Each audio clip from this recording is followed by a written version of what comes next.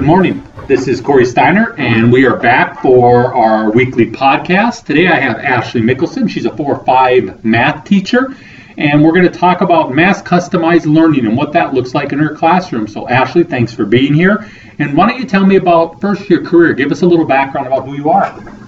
Well, I went to school at NDSU, but through the Valley City State program, so I was in Fargo through all of that. After I graduated in 2006, I subbed for a few months and then found a job in Arizona, in a town called Baghdad, Arizona, which was a small copper mining town. And I split that class up halfway through the year, a first grade classroom of 33 students that I went down there and taught down there for 2.5 years and coached. And then we had our son down there and decided to move home. And we got our job up here at Northern Gas. So 33 kids in the classroom, first graders? Yes, they were wall-to-wall desks on both sides, so we split them up. Wow, I can't imagine the chaos that it would be. What have you coached over the years? Oh, I've coached elementary girls and boys, junior high girls, and assistant varsity, so JV. Okay, so you've got a ton of experience with yes, those I've things. coached for 14 years before I had to give it up. Okay. In Northern Cass, everybody's had an opportunity, or at least will have had an opportunity, to travel down to Harrisburg, South Dakota to look at what customized learning could be. Can you tell me, what did you see at Harrisburg that was like, that's kind of a cool little thing? It was incredible. The ownership that the students had in their learning, being able to say exactly what they were working on, how they were moving towards proficiency in those different skills, and what they had to do to master it, and if they hadn't mastered it, what they were doing to go back and reteach, or the other students that had masters that were teaching the students. So just the pride and the ownership that those students gained from being in charge of their learning. When you watched the teachers down there, what did you see that was different, or even what did you see that was the same with what we do maybe? It's very student-led, and that's something at our school that we've done for a long time. It's been very student-focused, and the teachers are facilitators. Their teachers down there are awesome at facilitating, just getting the kids going. They might have the small whole group before, but then they split off, and the kids are just coming up for their coaching sessions on the different skills that they need. So it was awesome and very flawless to watch it all work. And did you get a chance to talk to any of the students down there? Yes. And what was that like? Like, what grade level did you get to talk to? I believe I talked to all the different ones, okay. 2nd through 5th grade. The second graders, to hear a second grader talk about the learning target that they're working on, or which standard they're working on, and that they're buddied up with a 5th grader, and that it's okay because it's what's best for their learning. I did get a chance to talk to one little girl, and I asked her how she likes this format. She said, well, I kind of struggle. And I said, well, how come? Well, I don't really do my work during the day. I said, okay, so what does that mean for you? I have to take a lot of learning opportunities at home. And I said, all right, so are you working on that? Yeah, I'm trying to do my work in school better. So just that they can acknowledge when they need to take those learning opportunities, and that it's not homework and it's not frowned upon, but the kids just have those opportunities to continue their learning. Yeah, I love hearing that learning opportunity, because that's what we try to get into the minds of our students and our parents, is that everything we're doing here, it's not about punishment, it's not about homework, it's about here's an opportunity to better yourself. And I think that's a big climate culture shift with MCL. Would you agree? Yes, absolutely. Just in my classroom that I've seen since I started it, this amount of students that do it at home now because they want to just keep going. There's one student that I have that I can't get the units fast enough because she'll refresh at night until I put a new unit up, and she'll do it that night. So just to see their excitement in this. So you came back from Harrisburg, you were excited. Why did you think, I want to do this? Especially in math this year, as being the math teacher, and it's in all subjects, but math, one is very sequential, so I saw very easily how this fits into math and how I could build it right away. But also math, there's such a wide range of students and abilities. So to try to teach math to 22 students is difficult because you have a wide range. So I saw immediately the effects that it would have on my kids to be able to have them at their level and not be just teaching to the middle or trying to fit in all these small groups to pull them up. Yeah, and I think you make a great point, because the gaps that exist when kids come in are just going to get bigger if we keep trying to do this with the traditional model. Would you agree with that? Absolutely. So I come to your classroom. Tell me, what's it look like?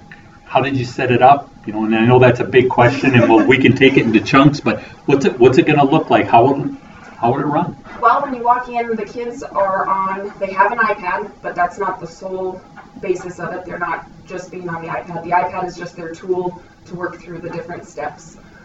So their unit is set up in 4 different areas, and I set it up the same way as Harrisburg with how they labeled it, just because I didn't want to come up with new names.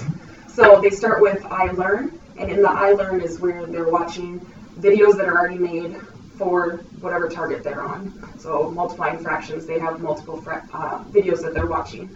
Once they have taken notes on all those videos, they go into the next folder, which is iPractice, which is games or task cards or sheets that they're just practicing their skills. And that's usually when the students are coming up to me for the different coaching sessions. And we work through the different problems. Sometimes when I see a whole group of them that are struggling, then I have a group mini lesson up at the front so that I can cover the basis of all of them. And then after they get through all their iPractice, they go to Voice and Choice. And this is the part they really like because they get to show their learning in any way that they want. There's different apps that they've made. Some have made different videos where they're teaching, or iMovies to trailers, and they just get to demonstrate their learning for me before they take their iMastery test, which they test then for their proficiency. One of the things you mentioned, and I think this is important because there are some misconceptions about mass customized learning, that it is just a device. As long as the kid has a device, we put that out in front of them and then they go. Would a device be comparable to the older times of a textbook? Yes. Yep, it's just the tool that we're using. Yes, it sometimes has the videos on there and stuff, but after the videos are done, it's just the tool to have the stuff in there. That's good to hear.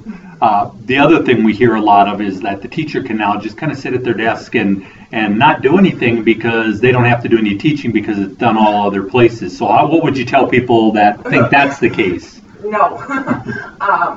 It was funny, my field experience student I had in yesterday, she was just asking me how I keep track of all of it because I have so many students in so many different levels.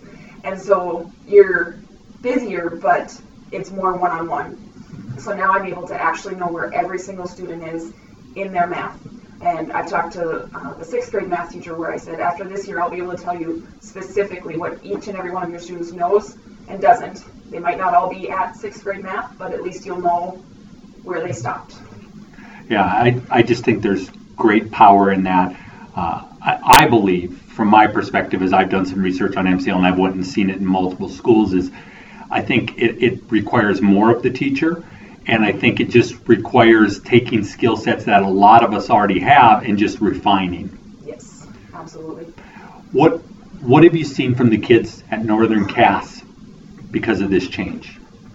It is baffling. I really didn't know what they would do when I put this in, but now when our timer goes off at the end of the day, they're actually groaning because math is over, which you don't always get in a math classroom. No. And then also, when they master their test, before you would give them a test back, they would look at it, put it in their folder, and it meant nothing to them. Now they know that it means they get to go on to the next unit and they get to erase their name, and they cheer every single time. Mm-hmm. Every student that once they hit that mastery, they're super excited. So you see that pride that they're now taking in their learning and the excitement of moving on and seeing themselves move forward. Yeah, you get rid of some of that stigma of math. I'm guilty of that. I'll say to my daughters, I wasn't great in math, and I know better to say that because it gives them an out. Yep. But now you've given that opportunity. I love that idea of like kids are celebrating and saying, that's just fantastic. Do kids still struggle? Yep. Yes. It doesn't cure everything in education. We still struggle. There's still the students that you're going to have to keep track of and make sure that they're on task and checking in with them. And that's been something that I've learned as we've gone through this. It has not been perfect in my classroom since the beginning. There's been pitfalls, but that's where the kids know that we're working through this together. And I'm very honest with them when something's not going right, and we just work through all of it together. That's, I think, important for people to understand about MCL too. This is not a silver bullet. This is a really strong strategy, and when it can be done pre-K through 12, that's where those gaps will really get reduced. I'm thrilled to hear that. What about the kids that want to go fast? I have a few of those right now that are cruising through math, and like I said, one of my students, she'll just keep refreshing at night to get through the next unit and keeps ahead of me. So what I have her do sometimes intermittently is doing some project-based lessons where she then has to apply what she's done and put it into a project. Her next one that she'll be working on is a field trip to space. And she'll have to build her own suitcase that measures volume, because that's what the unit she just finished. So just trying to get some higher order thinking past just the units and some application in the real world. And what is your scale for grading? I use the 1, 2, 3 scale, where a 3 is proficient, and that's what they're trying to attain, is the 3. And so when they turn in a test to me, if they haven't gotten most of them right, then they get a chance to work at it again. If they come back and it's still kind of the same mistakes, then I'll go back into iPractice and assign them some more practice so that they get a chance to really refine it and work with me before they take the iMastery test. And then they'll go back and take another version of that test.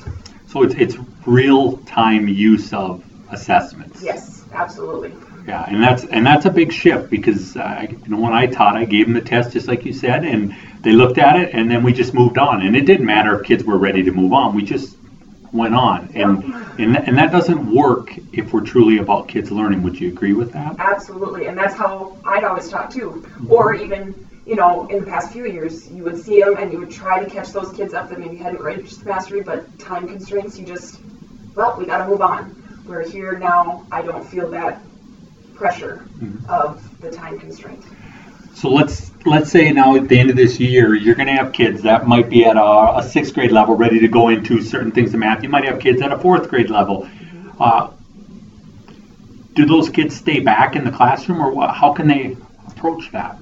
Well, I think as our whole school is shifting towards customized, being able to give that next math teacher this information, that will help that teacher to build their curriculum, because they will know, well, I'm not going to just jump into this if over half my class is not ready. So it's helping move into customized without all of us jumping in head first. That it's now can slowly roll itself out. Yeah, we've always talked out here in any place I've ever been that we've got to find a way to communicate with the people above us and the people below us, and this is actually a way to do that. Yes, absolutely. So you've got a life change coming. Yes. Here, so do you want to share with us what's going to be different next year for you and your family? Something we didn't ever foresee happening is we will be leaving the district and moving closer to some family. And so I'm in the job hunt right now to be moving down to the Alexandria area. Okay.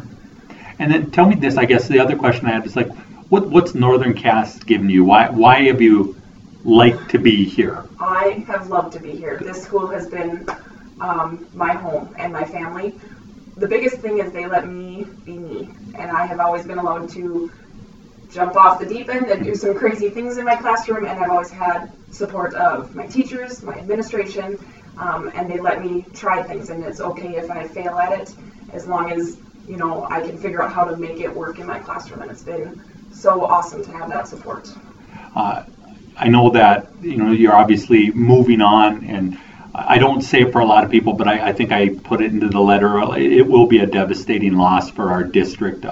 Ashley, you're truly a distinguished teacher, one of the very best I've ever seen. But the beautiful thing is I always tell people, at least we had you here for a time, because the impact that you're going to have on kids and on all of us will stay forever. So thank you for being part of the podcast, but more importantly, thank you for being part of Northern Cass. Thank you. All right, have a great day.